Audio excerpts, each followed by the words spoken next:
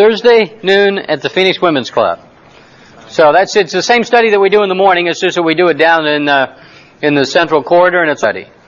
So, 1 John chapter 5 is where we are. 14th week. We close out the book today. If you've been with us, you know that John is writing, and we picked the book for a specific reason. John is writing with somewhat of a historical perspective. The body of Christ, the church as we know it, has existed at this point for about 60 years. So where Matthew, Mark, Luke, and John give us the gospel accounts of the life of Christ, Luke in his letter in the book of Acts, talks about the spread and the history of the church. Then we have a whole bunch of teaching and letters back and forth others. But all of a sudden John comes along and writes 1 John, again with a specific purpose in mind. He has the historic perspective, and cropping into the church and creeping into the church are people who are teaching false doctrine. They're saying this Bible is not real. Jesus wasn't God. They're coming with a whole series of false teachings. And John rises up and he says, look in the midst of this, I want to tell you some truths. I want to tell you some things you can believe and some things that you can know. So that's the setting. And John comes and he says, I got 4 things that I want to tell you. He said, first of all, my whole point in writing is to give you a sense of freedom. Freedom in 4 areas. Chapter 1, verse 4, I want to give you freedom from despair. I don't want you to get overwhelmed by a hopeless situation. I want you to know that you have joy. And I want you to know that in the midst of this you can have hope. He says in chapter 2, verse 1, I want you to have freedom from guilt. You don't have to be riddled with guilt over your sin. You can have freedom from that. Chapter 2, verse 26, he said, I want you to have freedom from deception. You no longer have to be influenced by all this false doctrine that's running around. You don't have to wonder what's right and what's wrong. You can know it. And then last week, and that's where we left off, 1 John chapter 5, verse 13, he said, these things I have written to you who believe in the name of the Son of God, in order that you might know that you have eternal life. You can absolutely know it. John said there's 3 ways that you can know it. 3, remember the word he used last week? Witnesses. A witness is a first-hand. Well, it's cold in here, isn't it? A witness doesn't matter. A witness is a first-hand. Witness is somebody who gives a first-hand, personal account of something that they've seen. He said there's 3 witnesses, 2 external, 1 internal. The first witness was the baptism of Christ himself. When the Son of God is baptized by John the Baptist and God the Father comes down and says, this is my beloved Son in whom I'm well pleased. Then he bears witness to the perfection of Christ's life. And then the second witness was his blood, his crucifixion and his resurrection. When Christ rose from the dead, it was a confirmation. It was a witness to all of us. And everybody who saw it bore witness that in fact this was the Son of God. And then he said there was an internal witness. He said it was the Spirit, capital S, the Holy Spirit. Paul says in Romans 8, the Spirit of God testifies to your spirit and mine that this is true. That all of a sudden, when I come to Christ in repentance and faith, when I become a Christian, when I make that step of faith, when I receive the gift of eternal life, I am all of a sudden indwelt by the Holy Spirit. And the Holy Spirit testifies to me that this is true. He bears witness. He becomes my guide. He gives me insight. He gives me assurance of my salvation. Okay, now that's the backdrop. And he said, I want you to know, verse 13, that you can have eternal life. Beginning in verse 14, and for verse 14, 15, 16, and 17, we hit 4 verses that are fairly controversial in the sense that they can be interpreted in a variety of ways. There are a whole bunch, and that's a theological term, a whole bunch of ways to look at verse 14 and 15, and for sure verse 16 and 17. So, the fact that you have the opportunity to hear the one that's accurate ought to be a special source of encouragement to you today. Maybe not. Verse 14 and 15 deals with prayer. John writes this, and this is the confidence which we have before Him, that if we ask anything according to His will, He'll hear us. And if we know that He hears us in whatever we ask, we know that we have the request which we have asked of Him. John almost adds parenthetically in this whole area of knowledge that there is a confidence that we have in prayer. And he said the first confidence is that He hears us. Have you ever been in that situation where you're in a point in your life and you're firing up these prayers, and I mean you got a machine gun prayer going, and you're wondering if they're ever getting above the ceiling? You're wondering, is there anybody up there? Is there anybody's here? And I don't see any response. Nobody seems to be coming back. Is there anybody listening? And John said, I want you to understand something. You pray with confidence. Because you know you have eternal life, and you have confidence that you're His kid, and you have the confidence that He hears you. So that's the first thing you need to understand, that God hears you. When you as a child of God pray, He hears you. Now here's how we evaluate whether He hears us or not. We're evaluating whether He hears us or not by whether we get a yes to what we asked for. John said, well, that's a little bit of a different subject. He said, I want you to have the confidence, first of all, that He hears you. Jesus says this in John 14:14. You ask me anything in my name and I'll do it. Jesus says on several occasions, you ask anything in my name and I'll do it. You ask it and it's done. But there's a little phrase, in my name. And I think it's exactly the same thought process that John uses here. He said, you ask anything according to His will, and He hears us. Prayer is an interesting topic. And there are many, many, many, many opinions on prayer. Let me give you just my perspective of prayer. First of all, it's been my observation that everybody prays. I mean, literally everybody that I know seems to pray. Even the agnostic. Even the person that's not very religious seems to pray.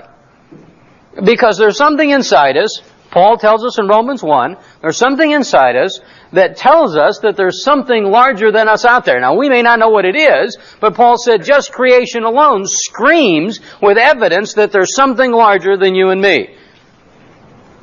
Probably the most intriguing and interesting thing I've heard about prayer in the last 6 months came from that great theologian, Jane Fonda. And here's what Jane said. And I think this really demonstrates the point. She said, I have found myself lately praying and praying and praying.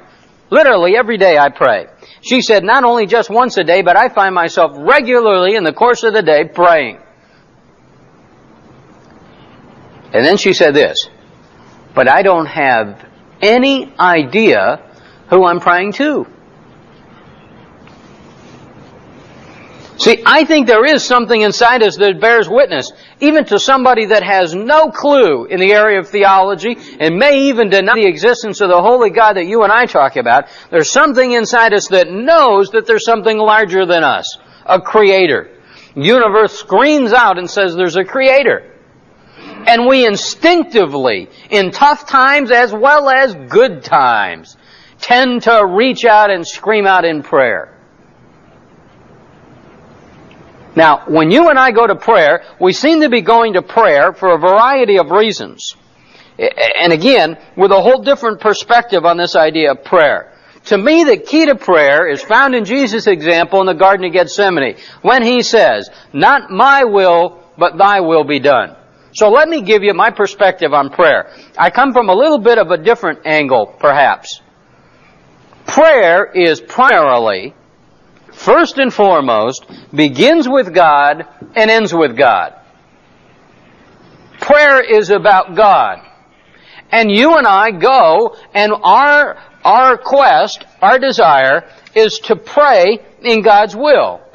Is to pray, thy will be done. Now immediately that raises a question. Anybody want to venture what that question is? What is His will? Or even beyond that, why even pray? I mean, if all I'm saying is, look at God, what you want to do, let it happen, why pray anyway? So that brings about the bigger question, does prayer change anything? And the answer to that, men, is absolutely. Prayer changes me. See, I don't view prayer as God and I in this wrestling match. Prayer is not me dealing with a reluctant God, trying to coerce this reluctant God to assume my posture, to accept my plan. It's not me going to God and say, look at God, I know you got a plan, and boy, it's a darn good one. But here's my plan. It may not be as good as yours, but I want you to know that it works. Man, when I go to God, I'm not saying, okay, God, here we go. I mean, if I was God, here's exactly the way I do it, and since you're God, you must do it this way too. That is not what prayer is. Prayer is me getting to the point where I grasp and accept and submit to God's will in a certain situation. That's the whole point of me praying, is to understand God's will. If you will, it's me getting a spiritual adjustment. I took my car in last week to get its tires realigned. Not aligned. He didn't say we're going to align your tires. He said we're going to realign them. They were aligned once, but now they're off. When I go to God in prayer, I think what I'm looking for is a spiritual realignment. And it's not like this. Okay, God, I'm here and you're here. God, I want this deal closed. You don't, so let's compromise. We won't close the deal, but I'll get the escrow money back. I'll get the earnest money. It'll go to me. Okay, and that's not what it is. And it's not I'm here and God's here, so we're going to come somehow meet. He'll move just a little ways and I'll come here. That's not what it is. Prayer is me moving and lining up with God's will for my life and for the situation that I'm in. That's the whole idea of prayer. Now, there's some things that I can do that block prayer. There used to be a thing years ago, maybe you remember, called starch blockers.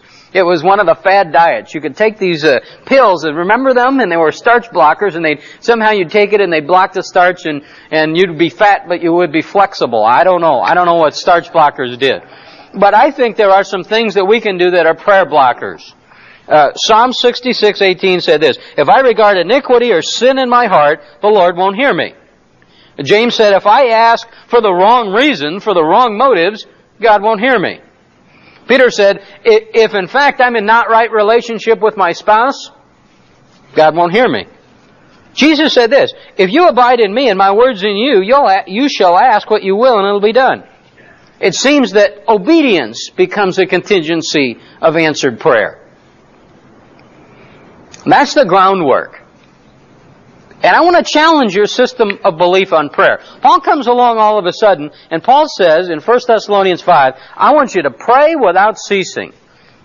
Well, the minute Paul says that, if in fact what he means is, I am to be in prayer 24 hours a day, at least all my waking time, praying without ceasing, it means we're going to have to, at least in one instance, redefine prayer. Prayer has to be something more than, or other than, or beyond just me on my knees communicating with God. And I would suggest to you that that's exactly what it is. It's an attitude. It's an attitude that I carry with me literally 24 hours a day of alignment with God. Now, that does not mean we're not involved in prayer. It doesn't mean that we're not on our knees. It doesn't mean we're intercessoring for others. We're doing all those things. I want to read to you now. Now, let me do what we need to do at this point. I'm going to read. And my experience has been, after about 45 seconds, maybe 60 seconds, you check out. You're long gone when I start to read. That's just the way it is. Okay? Now this is fairly long, but this is fairly important. I went back to a book that I hadn't read probably in 5 or 6 years. It's funny, there's classic books, and it seems like about every month 2 or 3 books come out that are really good books. This was a book that when it came out, I thought was really good. It's a book by Chuck Swindoll called Strengthening Your Grip. And it's Swindoll dealing in a whole different areas and topics of areas in our life, and one of them is prayer. Now I want you to tune into this, and I will read it as clearly as I can, but let me try to get you to hang with me on this. Swindoll. And he starts with this premise. He starts with Philippians chapter 4, verse 6 and 7. And he quotes it. He said, be anxious for nothing, but in everything by prayer and supplication, with thanksgiving, let your requests be made known to God. And the peace of God, which surpasses all comprehension, shall guard your hearts and your minds in Christ Jesus. Now that's the scripture. He said, be anxious for nothing, pray for everything, and the peace of God that passes all comprehension will be the result. Now here's what Swindoll says. Now that's a mouthful. If I understand this correctly, the anxiety that mounts up inside me, the growing irritation and the struggles that make me churn will dissipate. In fact, will be replaced by inner peace plus all those other qualities I want so much if I'll simply talk to my God. Prayer is the single most significant thing that will help me turn inner turmoil into peace. Prayer is the answer. Now he asks some interesting questions. But wait, why then is it such a struggle? What is it about prayer that makes even the great and godly men so guilty, so dissatisfied, so unhappy with their own prayer life? In no way do I wish to be disrespectful by saying the following things. Now grab this. But I think it's time somebody declared them to help clarify the barrier that keeps us from entering into authentic prayer. The barrier is the traditional wrappings that have been placed around prayer. Not even the grand models of church history admitted to much joy or peace or sacrifice. For example, once admitted that his prayer life was an experience he was ashamed of. Martin Luther anguished in prayer, saving the best 3 hours of the day to pray, yet he seldom seemed satisfied. Go through the list and we find one after another working hard at prayer, but frequently we'll find that they were dissatisfied, some woefully unhappy about their prayer life. E.M. Bounds, Samuel Rutherford, Hudson Taylor, these are giants of the faith. G. Campbell Morgan, Charles Spurgeon, F.B. Meyer, A.W. Tozier, Harry Ironside. On and on. Great men, strong Christian examples, magnificent models, yet you can hardly find one of the number who was satisfied with his prayer life. Oh, they labored in prayer, they believed in prayer, they taught prayer, and they preached prayer, but why the dissatisfaction? Why the guilt? Why the disappointment? Why the embarrassment? At the risk of sounding downright heretical, I'm convinced that for centuries, Christians have forced prayer into a role it was never designed to play. I would suggest we have made it difficult, hard, even painful. The caricature that emerged through the years of tradition, not biblical modeling, is now a guilt-giving discipline, not an anxiety-relieving practice. It's self-imposed, it doesn't come from God. Remember, Philippians chapter 4, verse 6 and 7. Paul's perspective on prayer is this. It results in peace. It doesn't take it away. It alleviates anxiety. It isn't designed to create it. But you see, we have been led to believe that in order for prayer to be effective, it must be arduous, lengthy, even painful. And we must stay at it for hours on end, pleading, longing, waiting, hurting. Grab this, here's his conclusion. Are you ready for a shocker? You don't find any of that in Scripture. Except in a very few and extreme cases, prayer is neither long nor hard to bear. It cannot be found, I cannot find any biblical character who struggled with guilt because they didn't pray long enough, or because they weren't in enough pain, or because they failed to plead and beg sufficiently. Check it out for yourself. It's not there. I watched a fellow on TV the other night. I have no clue who he was. I'd never seen him before. He's from one of the seminaries. Say this: if you're not praying an hour a day, you are not a good Christian. See, I think that we may well pray an hour a day. But going and praying an hour a day isn't the object. See, I need to take a picture of my life. I need to understand what I'm doing when I pray, and I need to go to God with the respect, the adoration, and the thanksgiving that God is due. Do we pray for the sick? Do we pray for somebody to be healed? Absolutely. I think one of the great mistakes that many of my friends make is that they don't pray for healing. They'll say, God, this person's sick. If it's in your will, I want you to heal him. I really think I need to go to God and say, looky, God, whether it's in your will or out of your will, I'm telling you what I want desperately. My heart is saying, look at this is a little kid. I don't understand it. God, I want this baby healed. This is the way I feel. I mean, this is hurting me. God, heal the baby. But if not, give me the peace and the understanding to see and glorify you in the midst of that situation. Now, that's the way that I go and pray. And I go to Him, not pleading and wrestling and arguing with Him, but I go to Him saying, God, give me your eyes, give me your heart. And I go with a spirit of thanksgiving. Let me ask you this. When's the last time you thanked God for something very important in your life? Well, you thank Him for your food, My kids pray this way. Dear God, thank you for this day. And I want to go, well, now what does that, what does that mean? And they probably learned that pattern from their dad. That's why I don't ask them. What does that mean? But let me ask you this. All of us, or at least almost all of us in here, would agree that my salvation came from God. I didn't do anything to be saved. God saved me. How did I get to heaven? God gave me the gift of eternal life. What did I do to earn it? I didn't do anything. Let me ask you this. When's the last time you thanked God for saving you? I mean, we thank Him for our food and our house and all the other things, but the really most important, ultimate act of grace that He gave us is our salvation. When's the last time you thanked Him for that? See, there's the attitude that I go in prayer. And I pray very specific. But you know what I'm not very good at? Oh, God, yeah, that's right. You took care of it. Thank you, God. Now, if you got a piece of paper, you may want to write this down because we're about to get very, very confusing. And you need to hang with me here. Because this is going to get real confusing, but in a minute, it's all going to clear up for you. Here's what I heard ever since I've been a Christian. When I pray, God answers prayer one of three ways. You know them. Yes, no, or maybe. Okay? Well, here's what I discovered. I discovered something about the way I pray, and I discovered something about God's answer. When I pray, I have things that I want and things that I ask for. Let me give you an example. Many times I will go to God deeply desiring something and asking for something. And here's what I've discovered. God answers prayer this way. No, no, yes, no, no, yes, or yes, yes. Okay, here we go.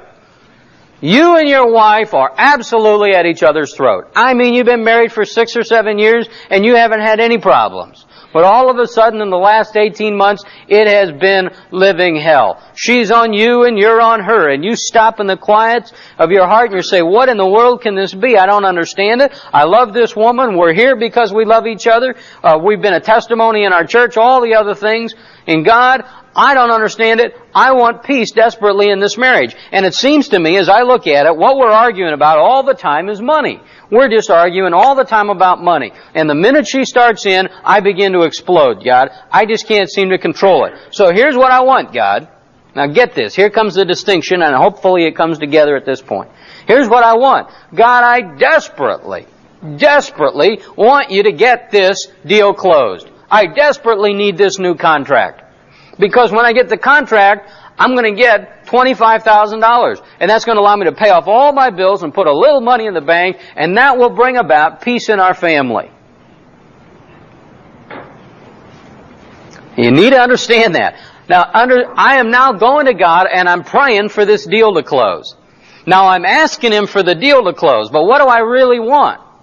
I want peace with my wife. Okay, now I'm going, and here's what I'm asking for, and here's what I want. Now, God may answer that prayer this way. He may say, no, no. He doesn't give you what you ask for, and He doesn't give you what you want. You're sitting there 2 years later, the deal hasn't closed, although it's still in escrow with the 18th different guy now, but there it is. There's still hope for it, so you're still asking for it, but you don't have what you want. Or He may answer it this way. He may, and this is an interesting way. He may say, yes, yes. He may let the deal close and you may get the money, and there may be a sense in which there's peace and restoration immediately in the marriage. Or He may answer it this way. And this is not a good one. He may answer it this way. Yes, no. He may let that deal close, and all of a sudden you discover that it's not the money, she just doesn't like you. There's no peace in your family because it's far deeper than this. You act like a total jerk. You've abused her for 7 years. You thought there's been peace, but there hasn't been peace. This little gal has taken all she can stand, and you've got her to the point where she's about to explode. And whether you make $25,000 or $250,000 or $2.5 million, you're not going to alleviate the pressure in that relationship. Now, God said yes to what you asked for, but no to what you wanted. Or He may answer prayer this way. This is kind of my favorite to observe in others, not necessarily in my life. He may answer it, no, yes. No to what you ask for, but yes to what you want. He may say, no, I don't think that deal's a good deal for you. And the deal doesn't close. And all of a sudden you go home one day and you say, let me tell you something, honey lamb, we got major league problems. I mean, it was bad before, but it is really bad now, because that deal is dead. There is nothing else in the pipe. Everything is dead. All my buyers are gone. All my buyers are in bankruptcy court. Everything's fallen apart. And she may say, you know what? I don't care. You've been all worried about that deal. I don't care. You don't understand. What I want is you. I'd be happy running a Hallmark card store in Prescott. That's probably a lie, but she'll say it anyway. I'd be happy running a Hallmark card store in Prescott. Well, you love fishing. Let's just go and get a bait shop up at Payson. But you see what I'm saying? You may get no to what you ask for. That deal dies, but all of a sudden, in the midst of that, you find yourself getting exactly what you want. The lines of communication come forward, and she said, hey, you big goof, it wasn't the money, it's you that I want. I just want to spend time with you. Now, when I go to God, I need to have the confidence that He hears me. And I need to have the confidence that God, now grab this, God loves me more than I love myself. And God knows what's better for me than I do. I mean, I want to say, God, okay, here you go, baby. This is a big one. And we got problems. And here are your choices, God. I'm going to let you make the choice, but here they are. A, B, C, D, or E. Now, I've looked at this from every possible angle, but I'm telling you, I've thrown out all the others, and this is all that's viable. A, B, C, or D. And God, I know you love me, so pick one of them. And God said, I love you, here's K. Because God comes with a different approach. And the fact that God's will is beyond my comprehension is good. God knows what's better for me than I do. And John said, when you go to pray, I want you to understand something. As you're communicating with God, know that He hears you. And as you're praying, know that He'll respond. And know that He loves you. And He's going to respond according to His will. Men, let me encourage you to be men of prayer. And you may well find yourself praying for an hour a day. Or 2 hours a day. I don't know. Let me encourage you to make long lists and to petition God. Let me encourage you to pray for others. I would love to have you pray for me. I would love to have you pray for this group. I'd love you to pray for the session that starts next week. I think those are 6 very important lessons to this group and to all the studies that we're doing.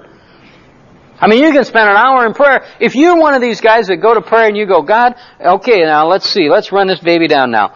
And after about 5 minutes you're dozing and your mind's somewhere else. Let me tell you the antidote to that. You can get rid of that in a heartbeat. You could pray tonight for a half hour. You wouldn't even know the half hour is by. All you need during the course of the day is a pencil and a paper and start to make a list. Start to make a list of things to pray for. I mean, really look at your life. Just look at today and start to make notes of things to pray for. And that list will fill up by noon. You're not going to get them all in as you talk to God about them. And John's still talking about prayer in verse 16, but he shifts gears. Here's what he says, and this is incredibly confusing. He said, if anyone sees his brother committing a sin not leading to death, he shall ask God, and God will, for him, give life to those who commit sin not leading to death. There is a sin leading to death. I do not say that he should make request for this. All unrighteousness is sin, and there is a sin not leading to death.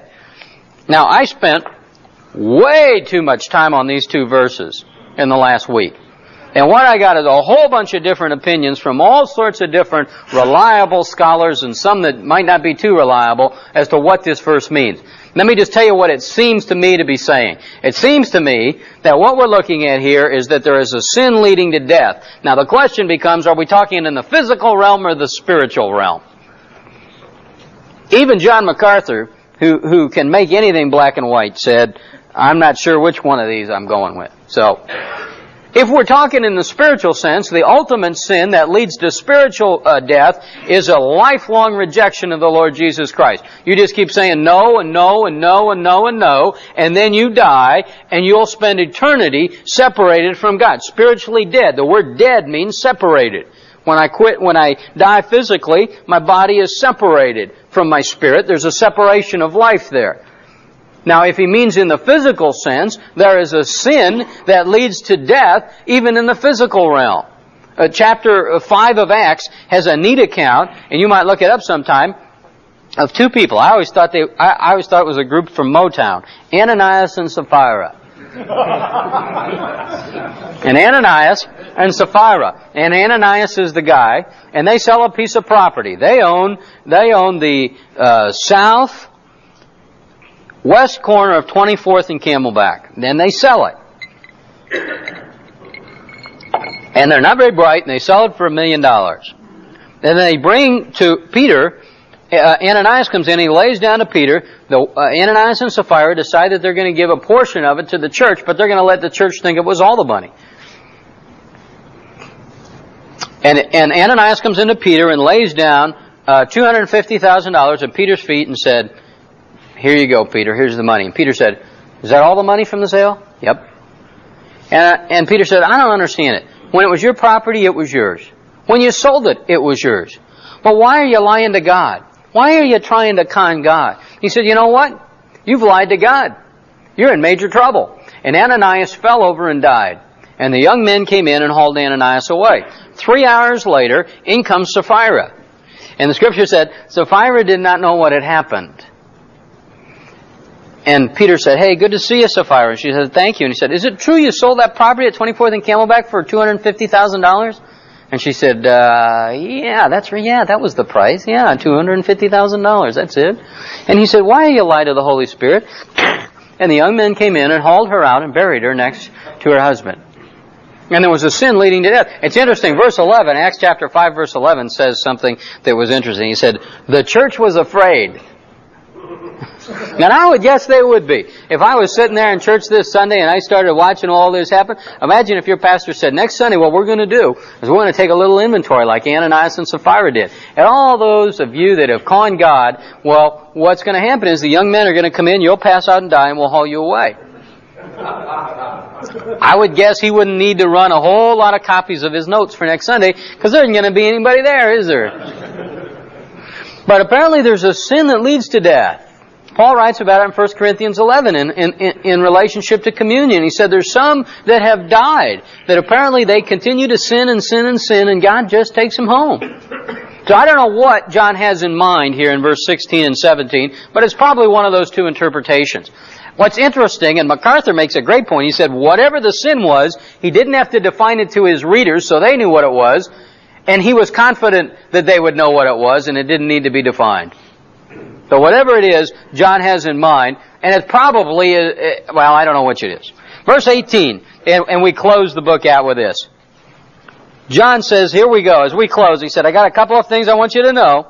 We know that no one who is born of God sins, but he who is born of God keeps him, and the evil one does not touch him." He said, here's one thing I want you to know, that you will not sin as a Christian. We'll be back to that. Verse 19, we know that we are of God, and the whole world lies in the power of the evil one. He said, I want you to understand there's a warfare going on. You're in the center of it. God's on one side, Satan's on the other. Verse 20, he said, "And we know that the Son of God has come, and He's given us understanding, in order that we might know Him who is true. And we are in Him who is true, in His Son Jesus Christ. This is the true God and eternal life. Little children, guard yourselves from idols." He said as he closes out the book, I got 3 things I want you to know. Verse 18, I want you to know that as a Christian, you will not sin. It's in the perfect, continuous sense. It reads this way, you will not keep on sinning. You will not get into sin and stay there. What's the time limit on that? Don't know. We were dealing with this Sunday in Sunday school, and this little gal, not a little gal, she's a big gal. Great big gal. Came up afterwards, and she said, my brother can remember 3 distinct times that he had a conversion. He was converted at a Billy Graham crusade at Sun Devil Stadium. Now he said, Mom just pushed him in the aisle and he just found himself going down. And he can remember 2 other times. But his question to me is this, do you think I'm a Christian? And he wasn't sure how to answer that. 8 years ago, he walked out on his wife and kids. He's been living with this gal for 8 years. There's nothing in his life that would indicate that he's ever come to Christ. I find a lot of people who are deeply concerned about whether they're a Christian or not. And usually, they're asking that question for 1 of 2 reasons. Here you go. Number 1, they really should be concerned. there's some sin in their life, or there's something in their life that's causing them to doubt. That they've drawn their own conclusion on their own that there's something that's missing. That their life hasn't changed and that it's empty and there's problems. Here's the second one. Generally, when somebody doubts whether they're saved forever, they generally don't understand salvation. There's been a debate that has raged for over 1,500 years. Did God choose me or did I choose God? And I mean, here it comes. And we just take the gloves off and we're throwing lefts and right and we're quoting verses all over. And you would be amazed. Some of you guys maybe have never been in one of these debates or discussion groups. If we just opened it up right now to this topic, your mouth would just fall open. You wouldn't believe how these guys it would be unbelievable to you. And it would take 5 minutes. And in 5 minutes, one of you poor little souls would raise your hand and you would say what everybody says in that discussion at that point. What difference does it make? See, now I happen to think it makes an enormous amount of difference. Because if I chose God, if I figured out who Jesus was on my own and in my cleverness, I chose Him, and He didn't draw me and He didn't pull me and He didn't elect me, if I just chose Him, you know what? Logically, I can unchoose Him. And in a very real sense, I unchoose Him every time I sin. Because every time I sin, I in a sense deny Him in that theology. God says in His Word, verse 18, if you continue in sin and it's premeditated and you don't care about it, you're not a child of God. Secondly, He said, I want you to know there's a war going on. But He said, I want you to remember chapter 4, verse 4. Greater is He that's in you than he that's in the world. In the midst of this war between Satan and God, you're in the middle of it, but you've got power that Satan doesn't have.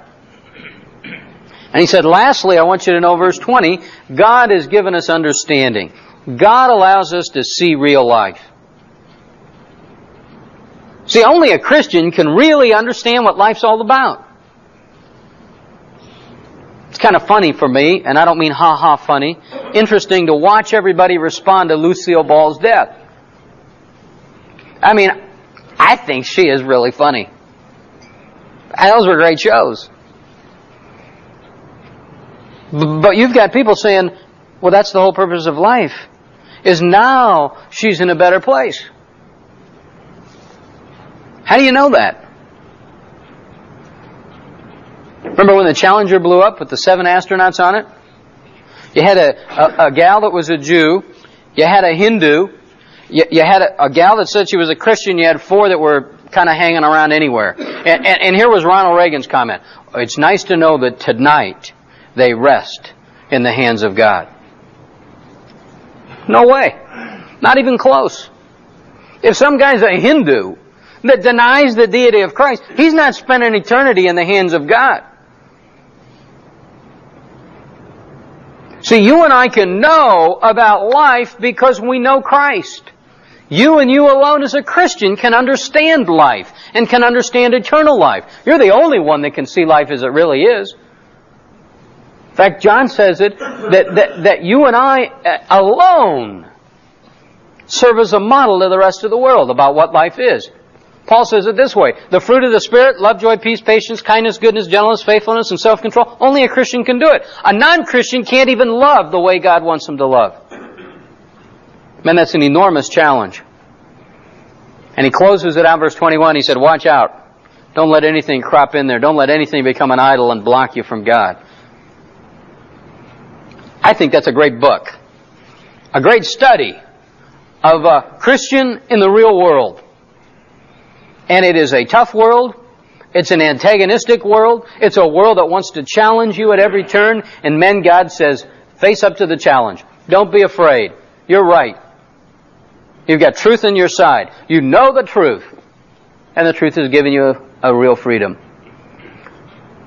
As we close in prayer, let's pray that all of us would experience that security of salvation. Let's pray for somebody that may be here, or who knows, a whole bunch of guys that might be here today that have never come to Christ in repentance and faith. Let's pray that today the Holy Spirit would move them. Let's pray. Father, we pray for exactly that. We come and we thank you for who you are, and Father, we adore you as the creator of the universe. We thank you for the gift of physical life.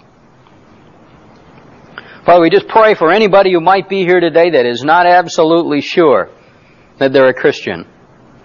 That if they died today, they don't know where they'd spend eternity. Father, give them that Holy Spirit that would firm up those answers and give them an assurance today. Lord, others of us have made that commitment. Father, help us live for you and be examples. In a dark world, help us be salt and light. Father, we just ask you to use us in a mighty way. Lord, we pray right now that you would bring one or two people to our mind that we could reach out to this week and invite to next week's study. Father, make that a priority for us. Give us, first of all, the discernment to see somebody who will be open. And then, Father, secondly, give us the boldness to take a chance, just a little bit of a chance, but Lord, to take a chance and bring them in. And then, Father, let's pray that what we hear this week and next week and every week is your word and your thoughts and your ideas. Make us men of prayer, Father. Men who are in line and in communion and communication with you. Father, thank you for everything, especially for your Son, Jesus Christ, and it's in His name we pray. Amen. See you next week.